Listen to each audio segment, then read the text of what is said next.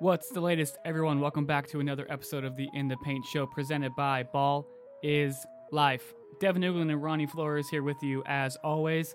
Ronnie was in Phoenix this past weekend for the Section 7 Arizona team camp, which we will get into in a minute. I was going to go to Phoenix, and then I saw all the golf courses off the 10 freeway heading into Palm Springs, La Quinta area, and decided I'd get off and play a little bit of golf, Ronnie. Yeah, I mean, you probably the pecking order of the success this weekend was Section 7, your gig in Palm Springs, then the NBA awards. Yeah, was like a distant third. For sure. Section 7 was overall a success. Like you said, we'll get into it and talk about it. We'll got a lot to talk about today. The NBA came out with their end of the season awards. Obviously, it's way later, and so that's probably one of the things we will talk about in general. The NBA draft. We talked a lot with Rashad Phillips last week. We'll have a couple guests this week talking about Section 7, and we'll talk about the NBA draft a little bit as well. So plenty to talk about. Devin, before we get into it, Ronnie, lead off. Yeah, before we get into it, let's go story time. Everyone likes. I always get good feedback when I start off with the story. So, I like to golf as every good young white man likes to do. Of course. Get out in the links a little bit. In Palm Springs, right, there's just hundreds of courses, hundreds of them. So I was like, screw it, I'm going to go play a little bit of golf by myself. And let me ask you a question. Yeah. Who's designed most of those? Is or just all? There's bunch of people? There's a bunch of people. So there's famous designers like Robert Trent Jones, or all these guys who design all these top level courses. And out there, Arnold Palmer and Ben Hogan designed a bunch of them too in the past. Former golfers. Right. There's a big thing down there at PGA West where they have all these courses named after like Greg Norman and Jack Nicklaus and Arnold Palmer. Usually you get paired up with somebody when you're golfing by yourself, right? Sure. Because they don't want to send singles out because it'll slow up the pace. Yeah, they're all about the money. Right. So Saturday morning, I'm getting ready to tee off. I get paired up with this guy. He walks up, okay? He's got an eye patch on. And I'm like, okay, this is going to be interesting. Eye patch and golf doesn't really go together because... Was it anything like Rick's eye patch that he had before, our buddy Rick Isaacs? Yeah, so it was like a black eye patch that covered it. It was like a pirate, right? Yeah. And so when you golf with somebody, you got to do a little bullshit like... small talk stuff, right? Of course. Like, where are you from? What do you do for work? All that dumb it's just stuff. The etiquette of... It's the etiquette of game. life. Yeah, really. So I asked the guy, I'm like, where are you from? He drove in from Santa Clarita to Palm Springs. He said he was originally from Palm Springs. And I was like, oh, what brought you out to Santa Clarita? And he says to me, he looks me dead in the eye, right? Says to me... Dead in one eye. And says to me, he says, I've been running from people for the last 15 years. Whoa. And I was like... Great. So you go to Santa Clarita. I guess that makes sense because people may not know this. In Santa Clarita, a lot of law enforcement live there. Law enforcement lives in bunches. Okay. They kind of live near each other to obviously not work in this. They don't live in the city they work because they don't want to run into people that they may have accosted or arrested or whatever. But they also want to look out for each other, So it's funny that he says that to me, right? And I'm like, that's with a bunch of cops. This is before the first hole, right? Yeah. And I'm like, dude, you're gonna kill me on the 7th? Am I gonna get shanked on the 7th hole or something? Yeah. Ends up he was cool. Like I didn't ask why he's been running from people. I probably should have just to make this story a whole lot better. But he was cool. Like he didn't take the game too seriously. Because when I play, dude, I don't want to follow the rules. Like if I hit a shitty shot, I'm gonna put another ball down and hit it again. Hit it to go again. Yeah. But you just never know who you're running into. You don't. It's trippy. And the next day, I played with the father and son from Phoenix. The father was like 60, the son was 40, and they were worried about every time they went out to dinner in Palm Springs that people thought they were gay together. Were gay. And I'm like, you guys are. No one's thinking that, dude. Like, no one cares. Well, it's funny, we weren't old enough, Devin, and I wasn't old enough. Maybe Grant Rice, one of our guest speakers, can speak on it a little bit, but. No, not really. He's about my age as well. Palm Springs used to be a destination, like a party destination for young people in high school from Orange County, from LA. Then it just switched maybe before 25 years ago. But in the 80s, the early 90s was like Palm Springs was supposed to be the place to go. Right. And then Sonny Bono became the mayor, and then it turned into this resort kind of retirement town. But it's funny. I went to go see a prize fight there, and similar to what those guys were saying.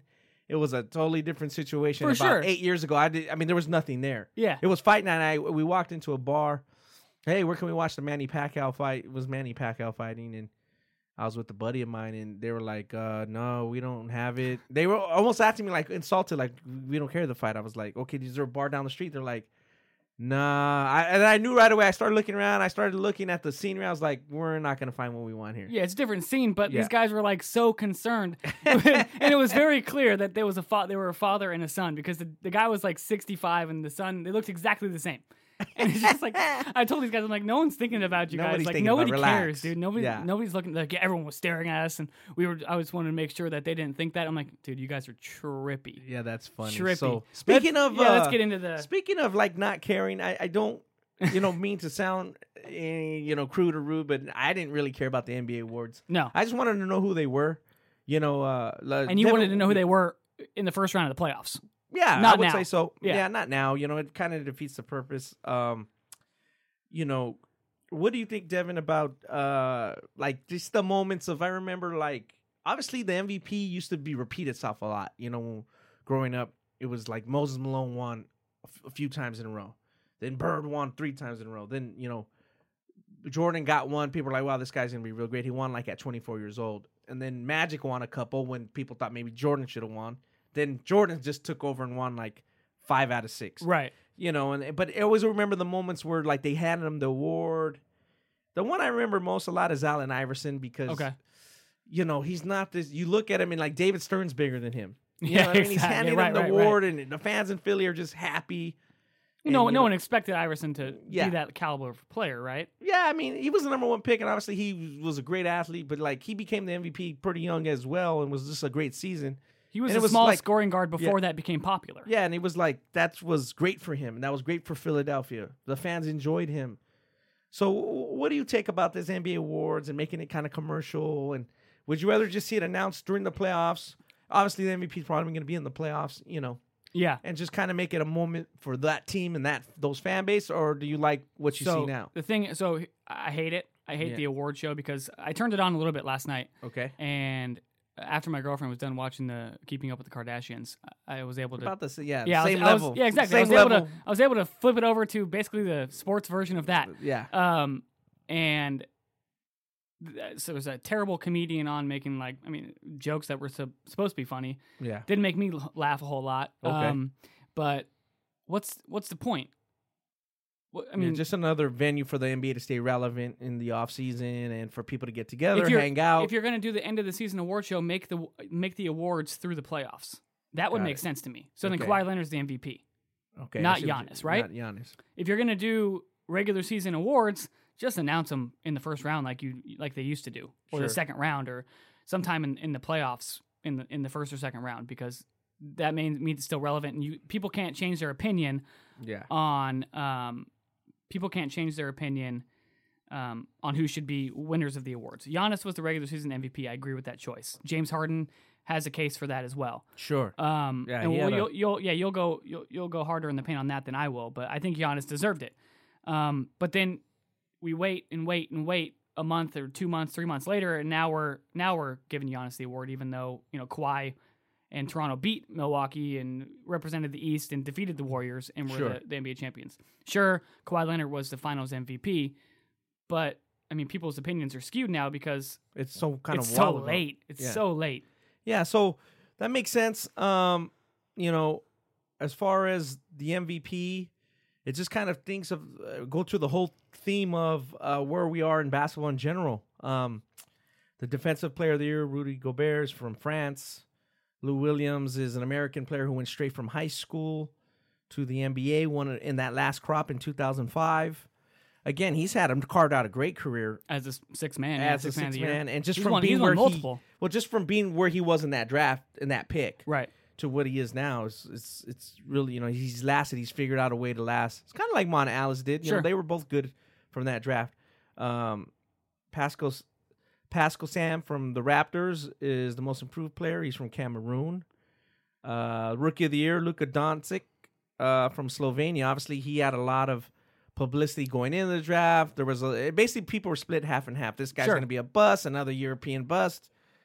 Definitely wasn't the case. And other guys were like, "This is the second coming," and those guys were right for the first year. Yeah, and then the MVP. Giannis, the Greek Freak from Nigeria. He's born in Greece. Obviously, there's even people that have an opinion about that. Some people are calling him the African Freak.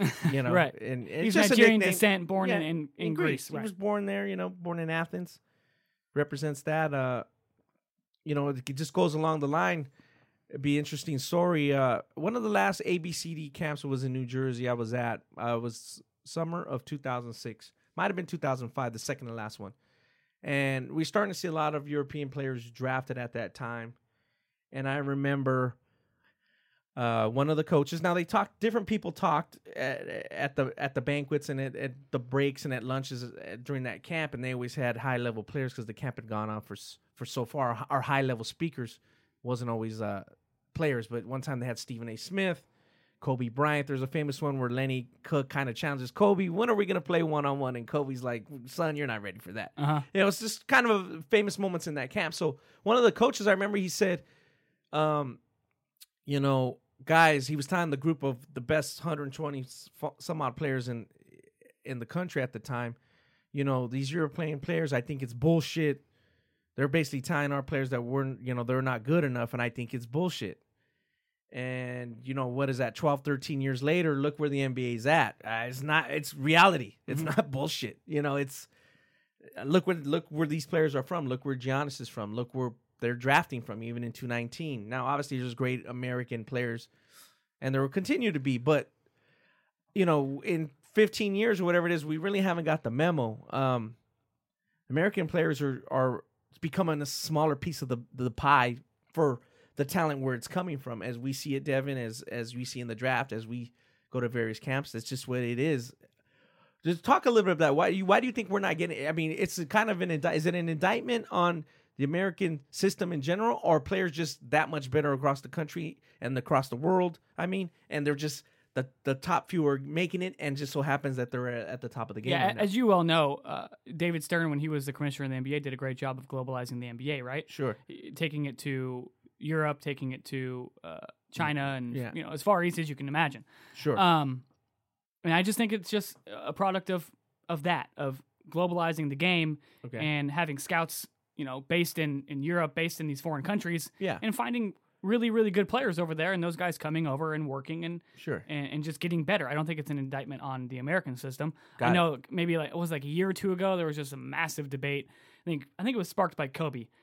Making a comment about how they do more fundamentals over there, and the AAU sucks. And I don't think it's that, because there are still tons of great American basketball players, right? I mean, James Harden, who had a case for regular season MVP, challenging Giannis, Russell Westbrook, Kawhi Leonard is an American-born player who is one of the most fundamentally sound guys in the world, right? And they all come from different backgrounds, areas. Like Kawhi, wasn't on the varsity. Wasn't on a varsity team at Canyon Springs in Moreno Valley because his mom couldn't get him to practice. And the coach was like, you got to practice. And obviously he wasn't like this big-time ballyhooed middle schooler where they're going to bend the rules for him. Right. No, he just couldn't make practice. Right. He was off the team. James Harden wasn't that, he was coming on as a talent, but he wasn't, oh, my God, this guy's going to be in the NBA in ninth grade. And same thing with Russell Westbrook. Wasn't even known to people in ninth grade. Right. So, yeah, I agree with you for the most part. But I think people are not realizing that, as a group, we got to get our skill level up in general, just our fundamentals. Everyone needs to. I don't care who it is. Yeah. And also, I do think that if you're in the NBA and you're an NBA owner, management, that kind of thing, they're getting this feedback, or they're getting this perception that these guys are just prima donna jackasses, half of them. And that's especially just nowadays. From this grassroots system, from our system, the American, quote unquote, American system. So I do agree with that. If there's a player of equal stature, equal skill, I may look harder at those players because I'm saying this guy's got 20 people in his entourage. He wants this and that. Look at Giannis's speech, or how Giannis comes off really genuine, that he really wants to get better, that he's really appreciative. And I'm not sure our top level players always have that sentiment. You know what I mean? I hear you. Everyone's handed so much stuff in their lives. They expect it. They think they're making it, and they're not. Right. So, very interesting thing there. I think. I mean, as far as these awards go, I think every one of them was pretty much nailed for the regular season, right? I mean, Budenholzer from Milwaukee, Coach of the Year. Rudy Gobert, Defensive Player of the Year from Utah. Lou Williams is the Sixth Man of the Year. One of the best ever at leader. That. Yeah, every single year, one of the best in the history of the game at the Sixth Man. Yeah, Pascal Siakam. That was a hands down pick for most improved. I think he upped his scoring average by 9.7 points per game. Wow, from a year ago, right? Luka Doncic, and it looks good. They won the championship. Yeah, I don't think there's any. Glaring. I mean, James Harden. Maybe I think you have some thoughts on James Harden and Giannis as MVPs. What's your opinion on MVP? Is it most important player to the team, or just the best, most impactful, most dominant player in the game? Yeah, I think it's, in my opinion, the most impactful player. Okay, because it seems like that's been how the NBA has awarded it always in the past. Okay, who's just that good at that time. Again, I think the award used to be reputational a bit. Like I said, like Dr. J, I remember won it one year, and that wasn't necessarily his best season. I think it was 80-81, but like it was almost like, quote unquote, his time to win it. Yeah. Because like Moses had won it, Kareem had won it. Same thing kind of with Magic. Magic kind of toward the end of his career, people realized how good he was. So after Bird had won his 3 in a row, Magic won, 3 out of 4, I think, or 2 out of 3, whatever he did, and Jordan won one in between. So now it's kind of more like maybe we have more access to the stats. We break it down every night on these talk shows, on pods like ours. Yeah, lots of coverage, man. There's lots of coverage. So, when you look at James Harden, what he did, right, the 32 games with 30 points, and he had to do it because the Rockets kind of won in that in that time frame. I think he's one of the first players to have 35 points and like over a certain amount of assists, like 500 assists, like 700 rebounds, whatever it was. He's really high. Crazy numbers, yeah. He was really high in those numbers considering what an MVP does, and then also like he's also one of the leaders in steals and deflections. So I think that's where people have a problem with Harden, because they're like, he doesn't play any deep. He doesn't play deep, but he takes gambles and they usually pay off, right? Yeah, he does things like I don't know if not the Raptors. I don't know if the Rockets are really that good of a team without James. Yeah, I hear you. You take James off that team. What are they? They're not very good. Yeah. So, but when the funny thing about the Greek Freak is that people were building him up like this guy has MVP talent, and it's crazy because I just think he could still be a lot better. So where's he going from here? He's already won. Gotta be able to shoot it more consistently. Use various parts of the floor. We kind of talked about this during the playoffs. Imagine if he shoots 38% from 3. I mean, he's unguardable. Yeah, he's almost unguardable now. And he's going to the right all the time. Right, and he goes left, and he can shoot 70 or 75% from the free throw line. Yeah, that would be. I mean, he would be the leader in the MVP every single year, basically, because you couldn't stop him. Yeah, and he's made that. I think is the exciting part of him winning the MVP is where does he go from here? Because people see improvement. I don't think James Harden's ever going to play better than he's played the last 2-3 years. Yeah, he's at his peak. He's at his prime in terms of age, and maybe Rockets make some trades. I know they got that big salary that they don't know what to do with Chris Paul, so they're kind of $35 million. They're kind of stuck. But I mean, there's no knock to Harden. He's won the MVP. It's very interesting. He's won an MVP. Russell Westbrook won an MVP. So based on the history of the game, every MVP's been in the Hall of Fame. So all these guys are going to the Hall of Fame. That's no question. They're winning one MVP at a time, where it wasn't like that in the past. Seems like guys were like on a run. Even like LeBron won 4 MVPs, right? Except Kobe Bryant. And again, that goes to what we're saying about some of these MVP snubs. People like Giannis. They like talking to him. They like interviewing him. Again, it goes back to what we said just a few minutes ago about people's approach to the game. They just like him. Yeah. And I think that did play in a little bit. And then I know the NBA is not upset that he won it. Like, oh, great. More people around the world love our game. Yeah, he's a great global ambassador for the game. Correct. So the NBA won for sure. Yeah, the NBA won on this one, and it was a great season. They got their first team to win the championship outside of the continental United States or whatever, with the Raptors doing it.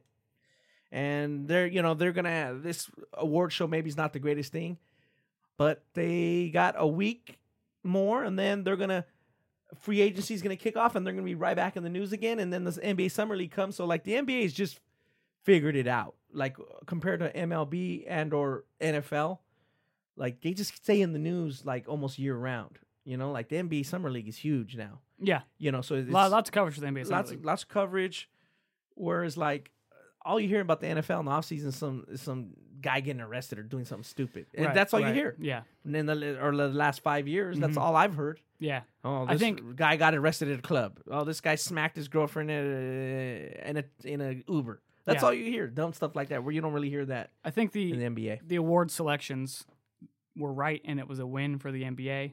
And I think the award show was not a win for people like you and I who don't want to see that. And speaking of a win, everything I've heard from the Section 7 high school team camp out in Arizona was a major win. Yeah. The setup was great. I obviously wasn't there. Ronnie, you were there all 3 days.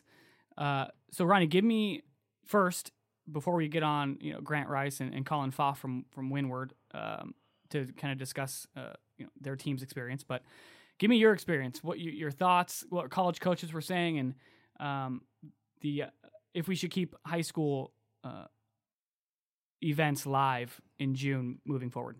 Yeah, I think the sentiment is people want to keep events live in June with the high school team. There was 9 16-team brackets, and they were pretty centrally located. Phoenix seemed to be a good spot for the event. The gyms were near each other. The main site, Brophy Prep, and Central was just basically 500 yards away. So you can walk back and forth. So you can catch 4 games, or there was 4 games running at the same time. With the top divisions, where the top teams, maybe the top 2 or 3. Obviously, though, some of the winners came over there when they kept winning, and some of the losers went to another site. But even those sites weren't very far away. So I was talking to quite a bit of coaches, various levels, and if you go look at ballslife.com, I wrote a recap and kind of analysis of it, and there's some direct quotes straight from the coaches. So it kind of get from the Power 5 coaches. They thought it was very well organized, and all coaches did, and but they still would rather see the grassroots setting so they can see many D1 players playing against each other, because that's the players they're looking for. Whereas you go to a D2 or maybe a low-level D1, they don't mind seeing the high school players play with the high school setting, because they're not worried about seeing 7 D1 players on the court at one time. Right. These guys want to see as many D1 players on the court at once as possible, because they're probably recruiting 2 or 3 or 4 of those guys from one team. You know what I mean? I mean, I think from an evaluation standpoint, number one, there needs to be more live periods, right? There needs to be more evaluation time for all levels of coaches. And I think seeing a high-level player within a high school system is important to see how they actually play the game with an actual coach guiding it and running sets and playing in an organized fashion. But continue to your next point. And so I'll just kind of read real quick what the D2 coach said. He said, "I really love this event. It's a chance to see players in a high school setting being coached. I've always been in favor of this, but at the same time, playing in an AAU setting as well. I just think that in a high school setting, you get to see how they think within the team structure, and it give you an idea if they can fit into your system." So coaches want to see if a player can react and fit into what they're going to run, more than what we call maybe a less organized setting. And overall, it was very good for the coaches. Mm-hmm. They got a lot out of it. The hospitality was good. The organization was good. Now, there could be a little bit of criticism, and the criticism would be it's not a high school holiday tournament. So if you have the space to run 2 courts at once and then 2 courts in the back gym, by all means do it. The coaches just want to see players. They're not really worried about the fans coming in and the mascot, and you might get a little bit of a high school tournament feel, but that's not the point. The point is to evaluate as many players as you can. So that, and then when you run the tournament schedule, you you want to have the two semifinal games not at the same time, you know? So the two semifinalists were both at, like, at least on Saturday night at 7:15. Well, you had to choose. Right. You had to choose. Right. That to me was a drawback. Okay. You know? This is good feedback for those guys to hear, to be able to, if this does continue, maybe make some tweaks for next year so that we can see two courts at once at the same time, both semifinals at the same time on courts, and you can watch one or stagger them, right? 6 o'clock and 7:15, or 7:15, 8:30, and then it thrived and great because it was a one-stop shop. Sure, a lot of coaches were there. Yeah, and that was great because. But again, if the Nevada State Association NIA goes live, if CIF goes live, you can bet it's going to be fragmented. Then we're kind of back to what we were before, and you have to choose. Right. So that was the quality thing about it. If they can keep that tournament that weekend, and then maybe another state can go the following weekend, sure, or build up, one goes the one week, one goes the other, then it's great. But if it starts getting too fragmented and every state does it, or every state thinks it'll be just like a club. It'll be just like a club event. Yep. And speaking of great events, Coach Grant Rice from Bishop Gorman, who defeated Mater Dei 79-66 in the All About the People bracket, which was the top bracket, is joining us here on the In the Paint Show. Coach Rice, thanks so much for coming on. Hey, appreciate it, guys. Really, really excited and happy to be here talking about some basketball. As always, Grant, Bishop Gorman put on a strong performance in another big-time event. Give us your thoughts on your team in particular. Which guys were, kind of the catalyst for you to take down a California high school powerhouse? Yeah, it's a good group of guys we got. We had a good year last year, and we're able to travel to the Geico National Tournament, and we have most of our team back. So definitely looking forward to the upcoming year. It was really nice for us to get a chance to play.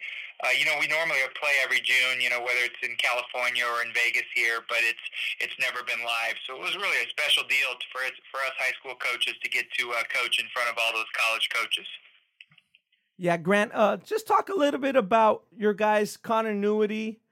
And obviously, if Will is playing really well and hitting his shots, and Mwani's development, you guys are going to be awfully tough to beat if Will's shooting like that, and if Mwani keeps developing and playing the way he is. Without a doubt, both those guys, Will McClendon, does so many things. It's funny, I've been telling college coaches for Will McClendon about a year. And because he just does all the little things, he's such a good defender. He does, he's an unselfish kid, and then he goes out and goes 7 for 8 for 3, and then all of a sudden, they finally listen. So, but we know how good Will is. Mwani is coming around. He is, only 16 years old, as you guys know. So he's got a bright future. Getting some high major programs involved with him, and then Noah Tate's played great as well. When we have Will shooting the ball from one side and Noah Tate's from the other side, we're definitely pretty hard to beat. Coach, talk about the tournament in general. You guys defeated Skyline. Then Weston Ranch was pretty tough. They got a couple really good players. And you guys were clicking against Bishop O'Dowd in the semis. Obviously, Bishop O'Dowd beat a pretty good Etijuana team to open. They're pretty scrappy and good. Talk about that. And then secondly, we can get into it. Talk a little bit about the tournament, the hospitality, the getting there, and how you guys got into the tournament and what you thought of it.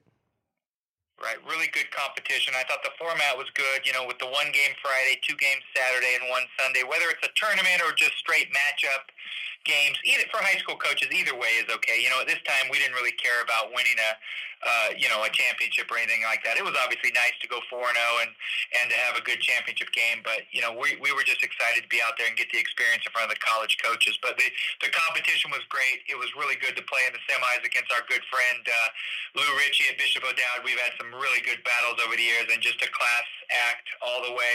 And then obviously to play the Mater Dei Monarchs, one of the biggest and most famous schools in the country. With Coach Gary McKnight. So it was really neat to play them, and especially in front of all those college coaches, probably 100 coaches or so watching that game. So that was great. And, obviously, we want to win, and it was nice to win, but it was really great to get exposure for both teams, for both schools. A lot of really good Division I players on that floor at that time in that championship game, and it was nice to see all those college coaches there. So once again, the event was good. I know you guys, have some opinions on it, and I do too, but the event was great. It was a good concept. Matt King and Mark Beasley and the AIA Association did a really good job. I'm sure they'll have some minor tweaks of things that can make it a little better next year, but I would definitely give it an A in this first year. That makes sense, Grant. Just talk a little bit about, did you guys reach out to them to say, hey, we want to get in because we know it's live, there's not one in Nevada? Was all the accommodations there? Like, did you find out about, all the details of the event? We just want to know because, like you said, we want it to be good. We want to keep June live for high schools. Obviously, the NCAA will decide that going forward, and it looks like people are interested. So just talk about that and the experience of the event, not so much the play. Well, it was organized right from the start. Right when we heard that it was going to be live in Arizona, and they were the only state on the West Coast that was going to do it that weekend. We originally, we're ready to go. No matter what the case was, we were going to make sure it happened. Matt King, who was the director of the Section 7 camp, reached out to us right away and, invited us to the camp. And then I spoke to Matt several times and kind of gave him some ideas on other teams that, they should invite from Nevada, and including some Reno teams and then Las Vegas teams. And then Matt just took it from there and did a great job of communicating with us. He had an email list that he sent out an email at least every week for the last couple months, telling all the coaches what was needed, what was required, and I just think it was a first-class event all the way around. They had us, in polo shirts, still let us wear shorts, which was good, but they really tried to step it up and make it a real first-class event. The facilities at Brophy Prep were amazing, so we really liked that. I heard you guys talking about maybe expanding it to 4 courts, the main site. I think that's probably a good idea, just so more teams can get to that main site next year and get seen by college coaches. But, once again, just some minor tweaks, which happens with tournaments, but I think they hit a home run. Coach Grant Rice, we appreciate you coming on as always, and we'll be looking forward to seeing you down the line again here in the future. Sounds good, guys. I will definitely see both of you guys real soon. Take care. Coach Grant Rice, always a great guest, always a guy who brings the truth and is clear and concise in his thoughts and does a fantastic job at Bishop Gorman.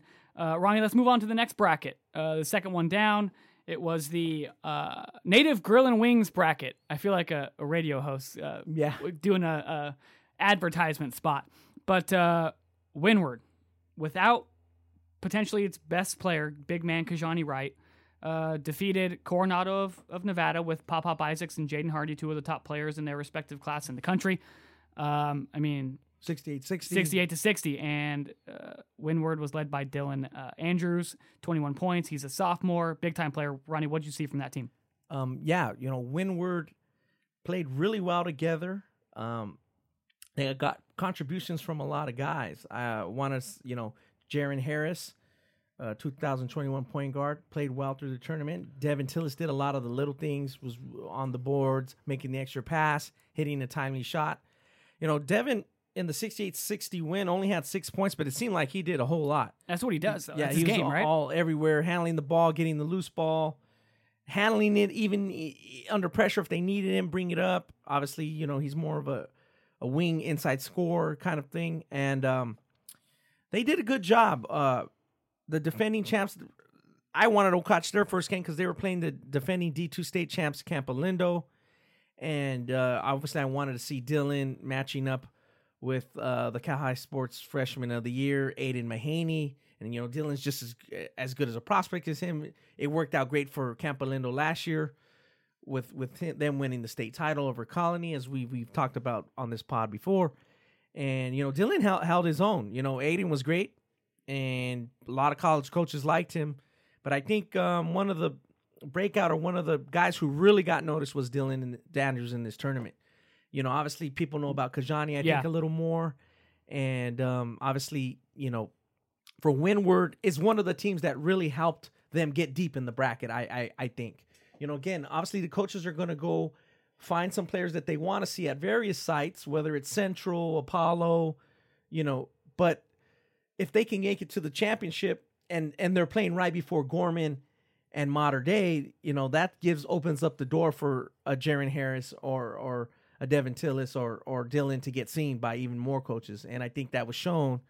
And then Dylan now has some offers, whether it's Grand Canyon. I think even Utah's now offered him in the last 48 hours. So I think for the coaches, it was a great thing for them to see, and it was shown in the offers that these kids have gotten in the last 24 hours, where they probably wouldn't have gotten them before. They'd have to wait till July. Right, or until they're playing 17s or on their respective circuits or things like that. And speaking of coaches, we have a championship coach from Windward, Coach Colin Pfaff, on the line here with us. Coach, break down not only the tournament structure, which seemed to be a massive hit, but also your team's performance. And, a couple guys that stood out were Dylan Andrews and Devin Tillis, as we've been talking about here for the last couple minutes. Yeah. Thanks for having me, guys. Yeah, it was a phenomenal weekend. I mean, just from the standpoint of course, it's always great when you go 4-0 win a championship that I think no one thought we could win in those circumstances. But even if, I was telling some coaches, like, even if we went 2-2 or 1-3, the tournament was so well run with, just on time, officiating, scorekeeping, stats. It just is pretty smooth. And I think that's the first thing in any good event is just that kind of the operations piece. So really a credit to Section 7 and the staff there. They just did a phenomenal job. So that part was great. I think everyone enjoyed the bracket play just because the games really meant something. It was super competitive. Then obviously with the multiple gyms, facilities that were all pretty close, and you don't have to drive 45 minutes out of the way if you needed to catch a game at Brophy, then go to Central or Camelback or whatever your schedule looked like, right? So yeah, I think from the operations standpoint, they absolutely crushed it. They nailed it. From our perspective, we really didn't know what to expect in terms of the competition. We knew Campo Lindo was, a state champion, and we knew they returned everybody except for one starter, and they had a really, really good point guard. And so that was a great opener for us, and they were super tough, and I think we pulled away in like the last 2 minutes or so. But it was a great opener. It really got our guys' attention and dialed in and locked in. And then fast forward into Saturday night, playing Eastside Catholic was a pretty bizarre game for me as a coach. Just we probably played the best half of basketball that I've ever coached at since I've been at Windward, and I didn't do much coaching. The guys were just making every single shot. It was pretty smooth. And then tail of two halves, second half we can't score. And Eastside, we're up 17 at half. We go down 3 with 3 minutes to go. So you can imagine the stress factor in that game. And it was the last game of the night, and a lot of coaches there, and it was competitive, and it was chippy, and it was just a really, really great performance. And obviously we stuck it out and got the win and moved on. And in that game, I think we had like 5 or 6 guys really, really contribute and make impactful plays. Obviously Dylan Andrews was phenomenal all weekend, making big shots and getting to the rim. And Devin Tillis, who in my opinion is one of just the best decision-making kind of point forwards in high school basketball on the West Coast that at least I've seen.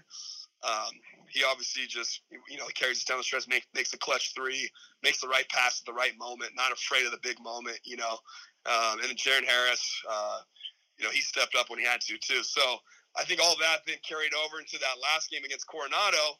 And it was really funny walking around that, kind of during warm-ups of that game. And, you could tell our guys were kind of like, well, we're a man short with Kajani, not competing this weekend. And, I was like, hey, no pressure. Let's just let it fly, And so our confidence was high just because of what we had done the night before. And we knew we wanted to do against Coronado. And like the same thing, we got down at half, and the guys gritted it out with, Devin Tillis again making smart plays. And Jaron Harris came up huge in the second half with some really good drives and really good defense. And then Dylan caught fire that late first half and then carried it in the second half and just made like really elite level plays for a kid in his class, So obviously super proud of them, and it was just a phenomenal weekend for us. Coach, did talk a little bit, like you said, Kajani was not there. Just talk about a little bit about a few of the more unsung players who stepped up, and then talk a little bit about how that really helped some of your guys get seen in front of colleges, And, what are your takes away from the tournament in general? Yeah, absolutely.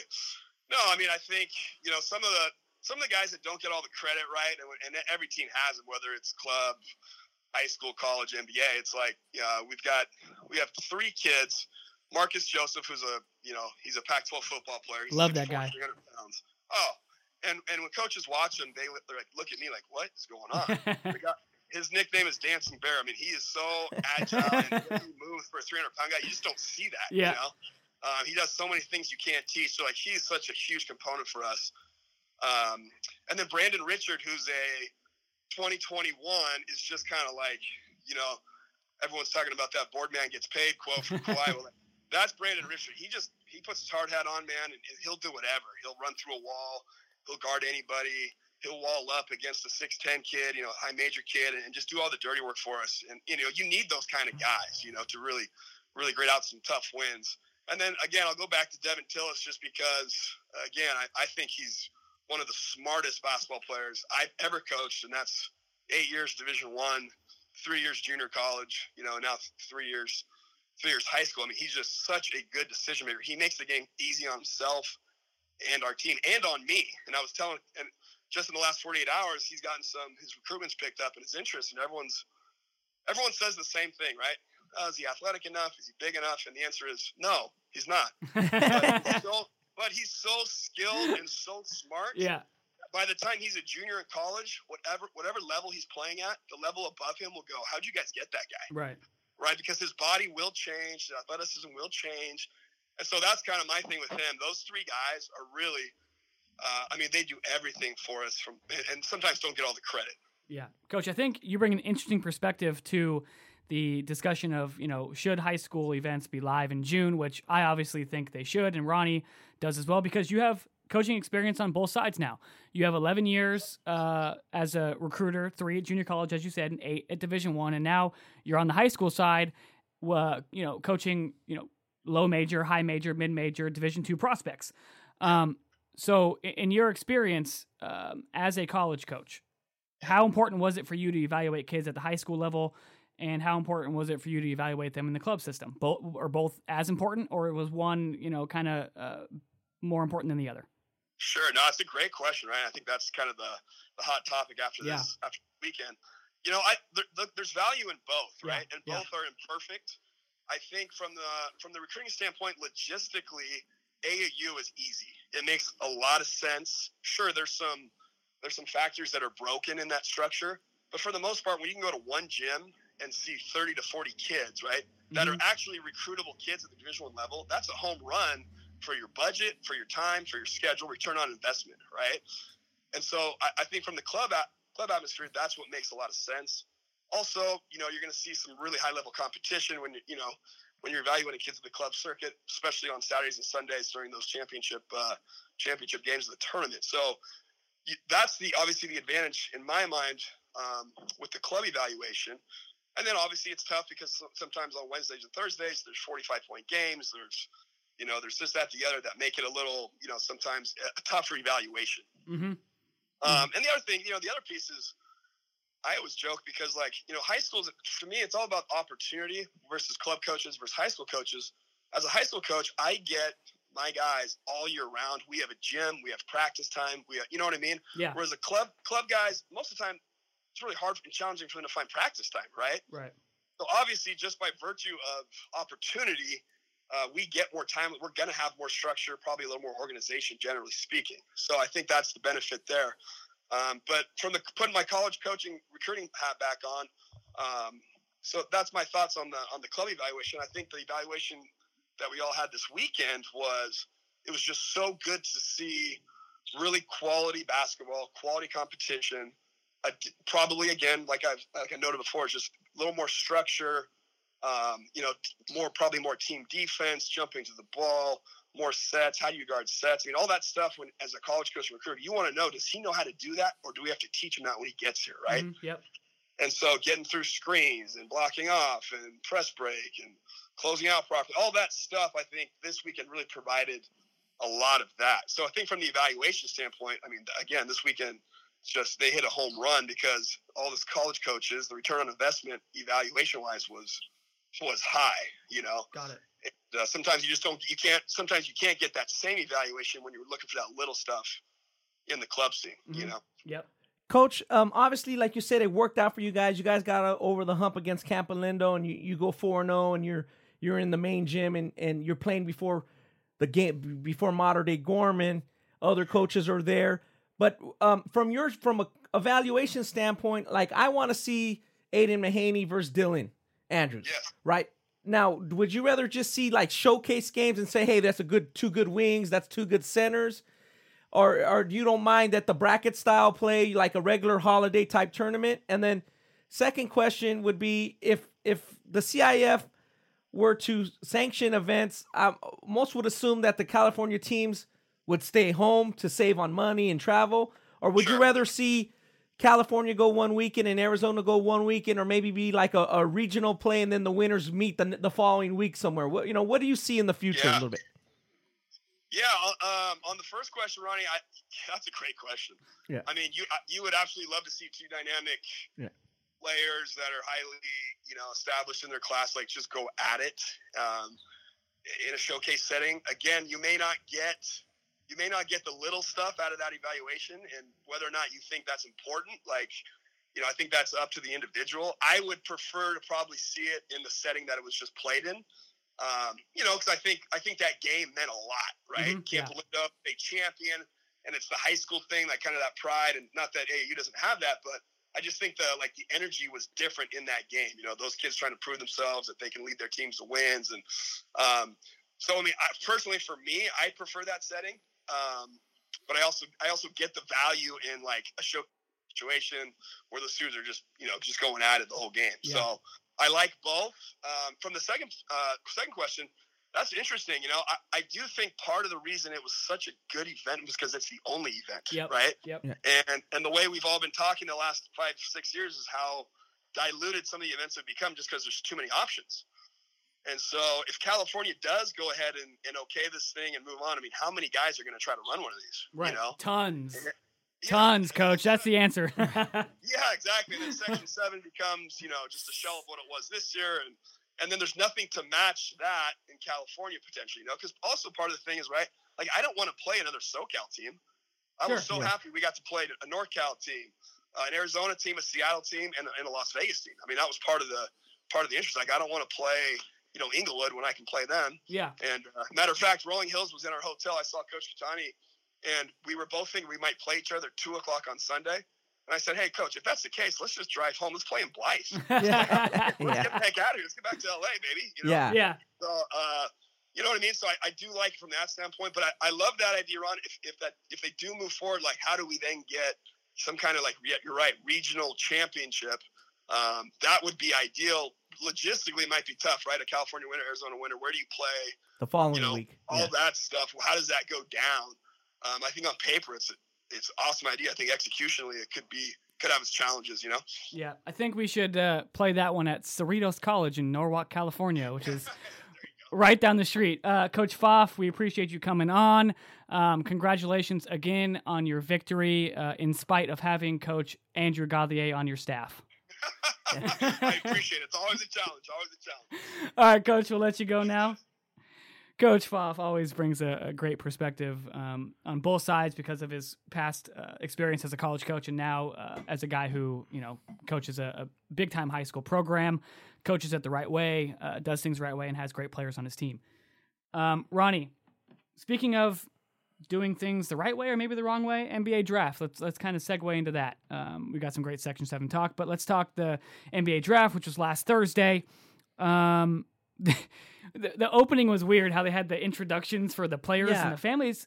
It was what are they trying to accomplish here? It was like the Oscars, like the NBA awards, the Oscars and the Emmys. What I mean, I get it. The line between sports and entertainment is being blurred more and more all the time. I get that, but I thought it was over the top. The comments I saw on Twitter and other social media, they thought it was maybe a little over the top. We do want to maybe see a glimpse of the parents, but I don't want the parents are not the showcase here. No, but everyone wants to know all their backstories. A lot of times they have good backstories, but we can discuss those backstories in the newspaper or on ESPN.com or ballslife.com or any of these, editorial websites, right? Correct. I want to know I want to know why this team shouldn't pick this player at this pick, and B, let's get to the pick. Yeah. Let's. I want the pick. Yeah. Give them their 2 or 3 minutes, whatever the clock. Want the pick. I don't need to hear. Yeah.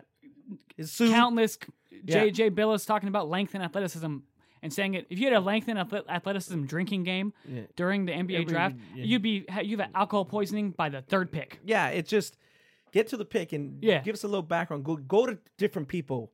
Go to my buddy Jonathan Gavoni for 1 pick. Go to Fran Fraschilla for another pick. Go to Paul Banquardi for another pick. Yeah. They all work for Mike Schmitz, whatever. All those guys. They all use have input. Yeah, they all for various picks. They may know better than others. So go to those guys. Utilize it. We don't need Chauncey Billups' horrible NBA comparisons. Well, that's the problem. And I like Chauncey, but that's I the like problem. He just hasn't watched them enough. Right. Obviously. You got to put the guys who have seen the college kids at length on that in those comparison spots to get people interested in it. Or else you're just going to get the general fan who just wants to know the drama and the shoes and the Bobo's jacket and that kind of thing. The clothing. And, that's the social media. All that craze, means nothing if the pick is terrible down the line. Right. Nobody's going to remember Bobo's jacket if he ends up being an awesome player or a terrible player. Right. They're going to say that team picked great at 44 or whatever. Bobo got taken out. What a pick. Or Bobo was terrible. A bust, and that's why he dropped. Correct. Nobody's going to care about all that other stuff too much. Yeah, so let's get to the picks. We don't want to dwell on that too much. Let's go winners and losers here. Okay. This is always a good topic. Everyone does this, winners and losers after the draft. So my first winners are the Pelicans. They had the number 1 overall pick, obviously, with Zion Williamson. That was a dead horse beaten multiple times over and over and over for the last, 6 or 7 months, right? They used the number 4 pick to trade back to 8 and 17, and they drafted Texas center Jackson Hayes, who was a fast riser in this draft at number 8, and took Virginia Tech's Nickeil Alexander-Walker at 17. Those are 3 extremely good pieces to have for the future. And then the Anthony Davis trade, which landed them Lonzo Ball, Brandon Ingram, Josh Hart. I mean, that's a major young core to move forward with in the future. So I thought that's pretty exciting times. Yeah, I thought that was for New Orleans fans. A nice job with not only trading their superstar for solid pieces who are already in the NBA, but also doing a nice job of acquiring picks in the draft and using them right. Winner number 2 for me is not a team; it's college basketball or shooters, strictly shooters. So Vanderbilt's Darius Garland didn't even play. He played. Did he play a game this year? Vanderbilt, maybe 1 or 2 or 3 or 4, whatever. But he didn't give us a really large sample size of what he could do at the college level. But he was identified as the guy who can shoot the basketball, which is extremely important in the NBA nowadays. Second, North Carolina's Cameron Johnson went number 11 to Phoenix, which was acquired with the trade with Minnesota. And again, he's a guy who potentially could have gotten in later rounds, but since he can shoot the ball so well from 3, he was prioritized. Next is Kentucky's Tyler Hero, who is a knockdown shooter, as we all know. He went number 13 to Miami. Nickeil Alexander-Walker, he shot 37% from 3 at Virginia Tech last year. He went number 17. Belmont's Dylan Windler, he went 26. He was in the first round to Cleveland. He can shoot it. And Jordan Poole from Michigan, I think he was projected as a second-round undrafted kind of guy, and he went 28 to Golden State because of the fact that he can put the ball in the bucket, Ronnie. Yeah, that's where the game is going, like we've talked about. We talk about scouting and what people need. The basket's always going to be 10 feet. It hasn't changed. So if you got a certain amount of size, I've read some statistics where the amount of males, American males, who are 6'10" or above between the ages of 18 or 40 is like 3,500. So there's just not, there's 380, 400 million people in America. So you're choosing, that's how many there are, 3,500, that size. So if you're either that size, or you got to be that athletic, or you got to shoot the ball that well. Or if you're Kevin Durant, you got all of it. You got all of it. But most people are not, none of these guys are Kevin Durant. So, but they can shoot the ball. Right. So we've talked about that. We talked a little bit about the American basketball system. How you don't think guys shoot the ball well enough in general. Not a knock on any one player, obviously. No, it's in general. It's a whole kind of a all-encompassing thing. And I just see that. I've seen that in the All-Star games, the high school All-Star games over the years for the last 20 years, I would say. I got, me, I got the box score somewhere in my computer or something. Yeah. 5 for 32. Or in your backpack, which is or like my 500 backpack. pounds. Yeah. It's like a portal. Yeah. Or, you go to the next one, 2011 McDonald's game, 3-point shooting, 4 for 29. Right. Go to the Jordan Brand game, 3-point shooting, 6 for 36. Yeah. It's just down the line. So here we go, it's the background, the perception, the depth. No. We're just not shooting good enough. Right. I've said that to kids at the Pangos camp. I've said that to kids at other events. I go, you got it, guys. Patrick Ewing could shoot a fall-away 20-footer. That's a college three. Right. Like, you got to be able to shoot better than we're shooting as a group. And I remember one time, Anike Orobu, remember him from Washington State? He went to Oak Hill. Yeah. He was like, Jordan, my buddy Jordan Adams can really shoot. And then we were just talking about the guys in that class who, there was only like 4 or 5 guys we mentioned that could really shoot out of a high school American class of like 100. That's crazy. Like, we just rattled them off. Yeah, there's only 4 shooters in this whole group. That should be one of the most basic fundamental things in basketball. And it seems nowadays that it's kind of the last thing a lot of kids learn because they're practicing. They're between the East Bay dunk, off the bounce, practicing athleticism stuff, speed stuff, dribbling, ball handling, transition stuff, pick and roll. Yeah. But again, if someone goes under the pick and roll, the best way to make them pay is to shoot that thing. So Ronnie, who was your winner? Yeah, my winner is the Atlanta Hawks. We had our buddy Rashad Phillips on the pod, last one, number 27, and he talking about how he really liked Cam Reddish, how he.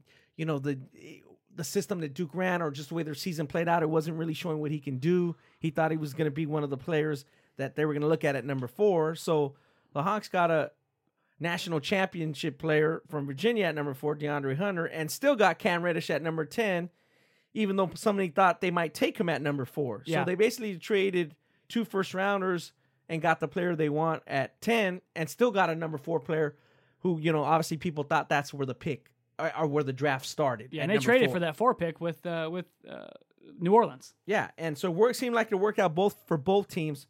So that's my big winner. Devin, talk about your team that you thought didn't do so well, I guess, quote unquote, the loser.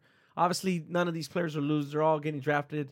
They all, are taking that step and that dream in their life to get money. But still, for some, it's not going to work out and it's not going to be a good fit. Yeah, thanks for putting such a positive spin on that, Ronnie. that was really nice of you because I bring all the negativity to this podcast and you just light this place up. Yeah, Ronnie. So my quote unquote loser, I don't think Phoenix got better in this draft because I think they were in desperate need of a point guard, right, to pair alongside Devin Booker, who's one of the best young shooting guards in the game. But last year with the Suns, Devin Booker was seeing doubles and triples and things like that, and there was not a guy who could get him the ball in space and where he needed it without him having to do it himself. Gotcha. I think they made a couple good picks. Or I think Jarrett Culver's a good pick at number 6. The sophomore out of Texas I think he's versatile. I think he's a high level defender at the next level, and he's a pretty good mid range shot maker, right? And the mid range is not dead. But and then we got Cam Johnson from North Carolina, who they selected at number 11 with a trade with Minnesota, as we mentioned earlier. And he's a floor. I guess he's going to be a floor spreading 4-man at the NBA level.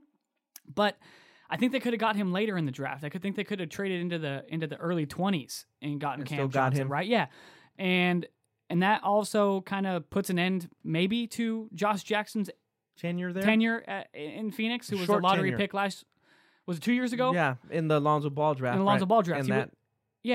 So you draft 2 wings when you're already loaded on the wing, unless you're planning on unloading Josh Jackson and trying to get a point guard piece. But I mean, at number 6, Kobe White was available because he went 7 to Chicago. Yeah. I think Kobe White and Devin Booker would have been a fantastic pairing together in Phoenix.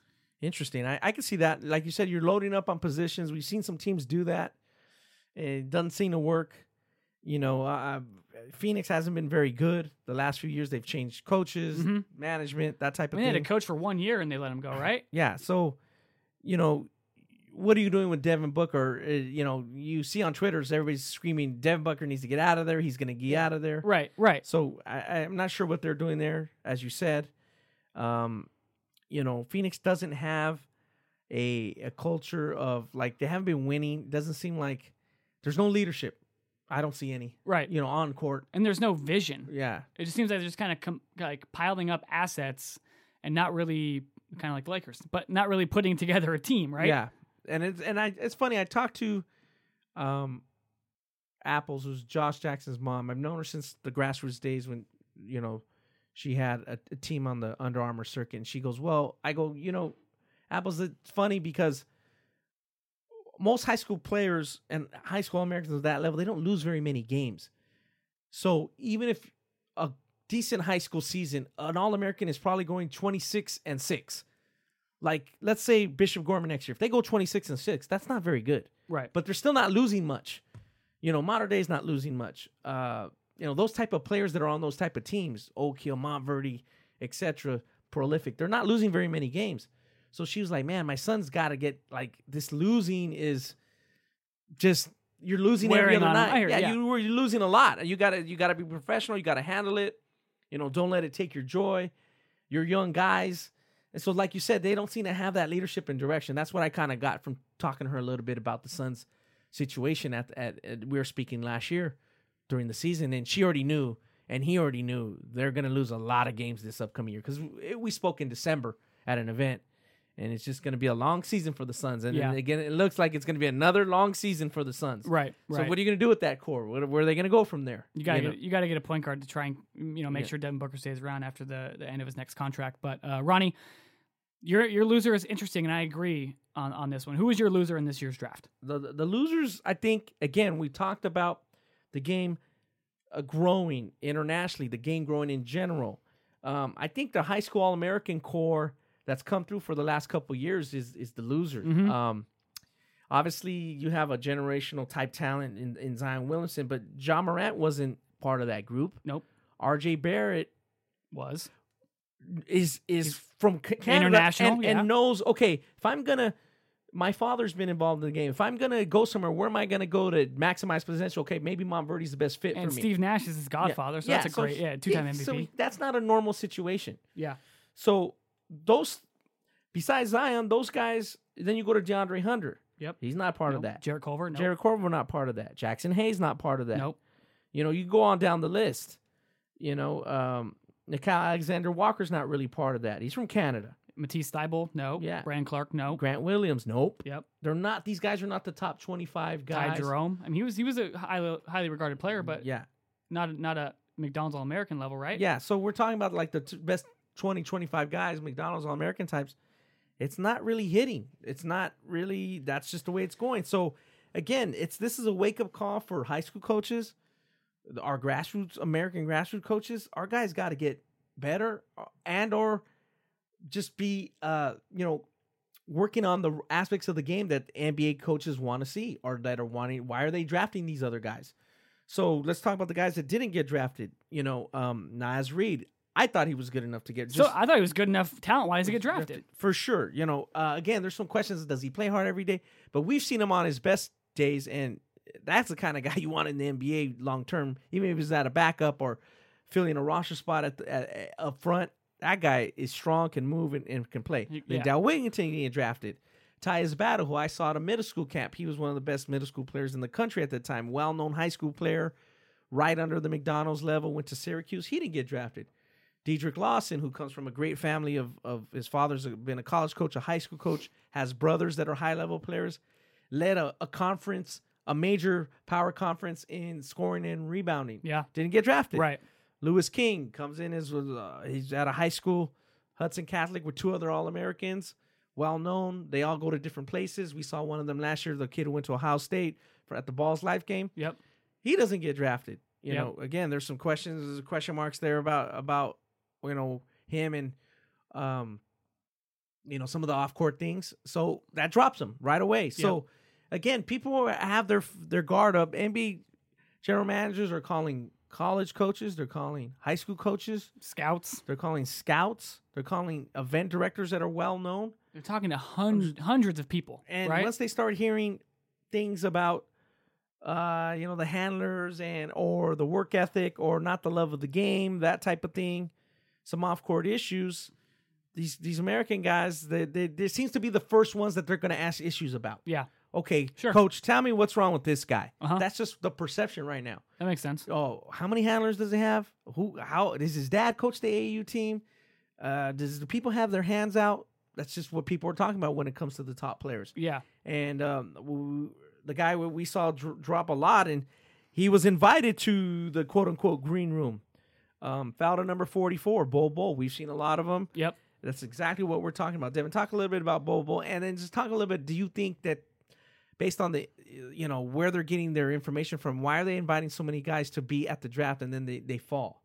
Yeah, I mean, the Bol fall, I mean, for me and you, Ronnie, was it a shock? No. I wasn't shocked. No. You hate not to, if the you health. Hate, you hate to see it. Yeah. Obviously, because you hate to see people in that situation. You want people to succeed and do well. But people thought, people were saying he's a top 5 talent. And you know what? I think that might be, he's 7'2", 7'3", can handle it, shoot a 3 a little bit. Sure, that's a top 5 talent. But again, there's more that goes into the game. You gotta work hard. You gotta love the game. You gotta be focused at all times. You got to finish the season. Finish season strong. The Oregon thing is not just something new. It's the same thing that happened at the high school level. Do these scouts know that? I don't know. Do NBA GMs know that? Maybe if they start asking. And then you add in all that to injury history Yeah. and kind of a brittle frame. That add on a 7'3" brittle, that's scaring people. That's scary. That's going to scare people. So they're not going to take that chance and invest in that with a high pick when they can get them late. When you can get them later. You know what I mean? Correct. So you hate to see that happen to a guy like Bol, or anybody really. But again, they're going to take into account every single conversation that they've had with people who have been involved with Bol, who don't have personal interests in Bol, right? Sure. People who don't have relationships with him. That's who they talk to. They talk to high school coaches, like you said. They talk to scouts. They talk to college coaches. They talk to tournament directors that they might know very well. Many people, right? Yeah. And those things are all taken into account for these picks. Another guy who dropped, Ronnie, who a lot of people thought was going to be a top 5 pick as well, was Nasir Little out of North Carolina. He went to UNC, was a top 3 player in the country in his class, whether it was 1, 2, or 3, or 2 or 3. One was obviously Zion and Barrett, yeah. But he, struggled at North Carolina. A lot of people said that he came off the bench, but he averaged a good amount of points in limited minutes. I think it was like 10 points in 19 minutes. It's pretty good. But he dropped to the end of the first round in the 25 to Portland. And I think a lot of that had to do with lack of shooting ability, maybe. Yeah, right. He seems to have the motor, the body, the frame. But again, like you said, I think people already thought this guy is going to the NBA. So hey, North Carolina is a great spot for me. I could showcase what I do. But he wasn't really able to do that. And again, what are they drafting on? Obviously, it's a little bit of upside and potential, but you got to produce. That's why. How can you help them now? Yeah, right? That's why the team. That's why Kobe White, he produced more, or maybe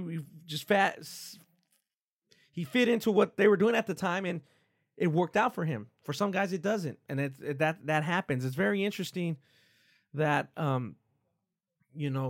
a guy who's maybe not one of the most productive college players still gets drafted. Again, people know about him, and people know about his reputation coming into college, and we've seen those type of picks before. Sometimes they work, sometimes they don't.